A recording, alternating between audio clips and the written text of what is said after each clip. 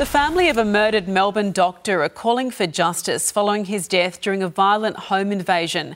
Ashley Gordon's body was found less than a kilometre from his Doncaster home after chasing down the alleged intruders. His sister Natalie wants him to be remembered for his kind heart and cheeky personality, and the family will join us on Sunrise a little bit later this morning.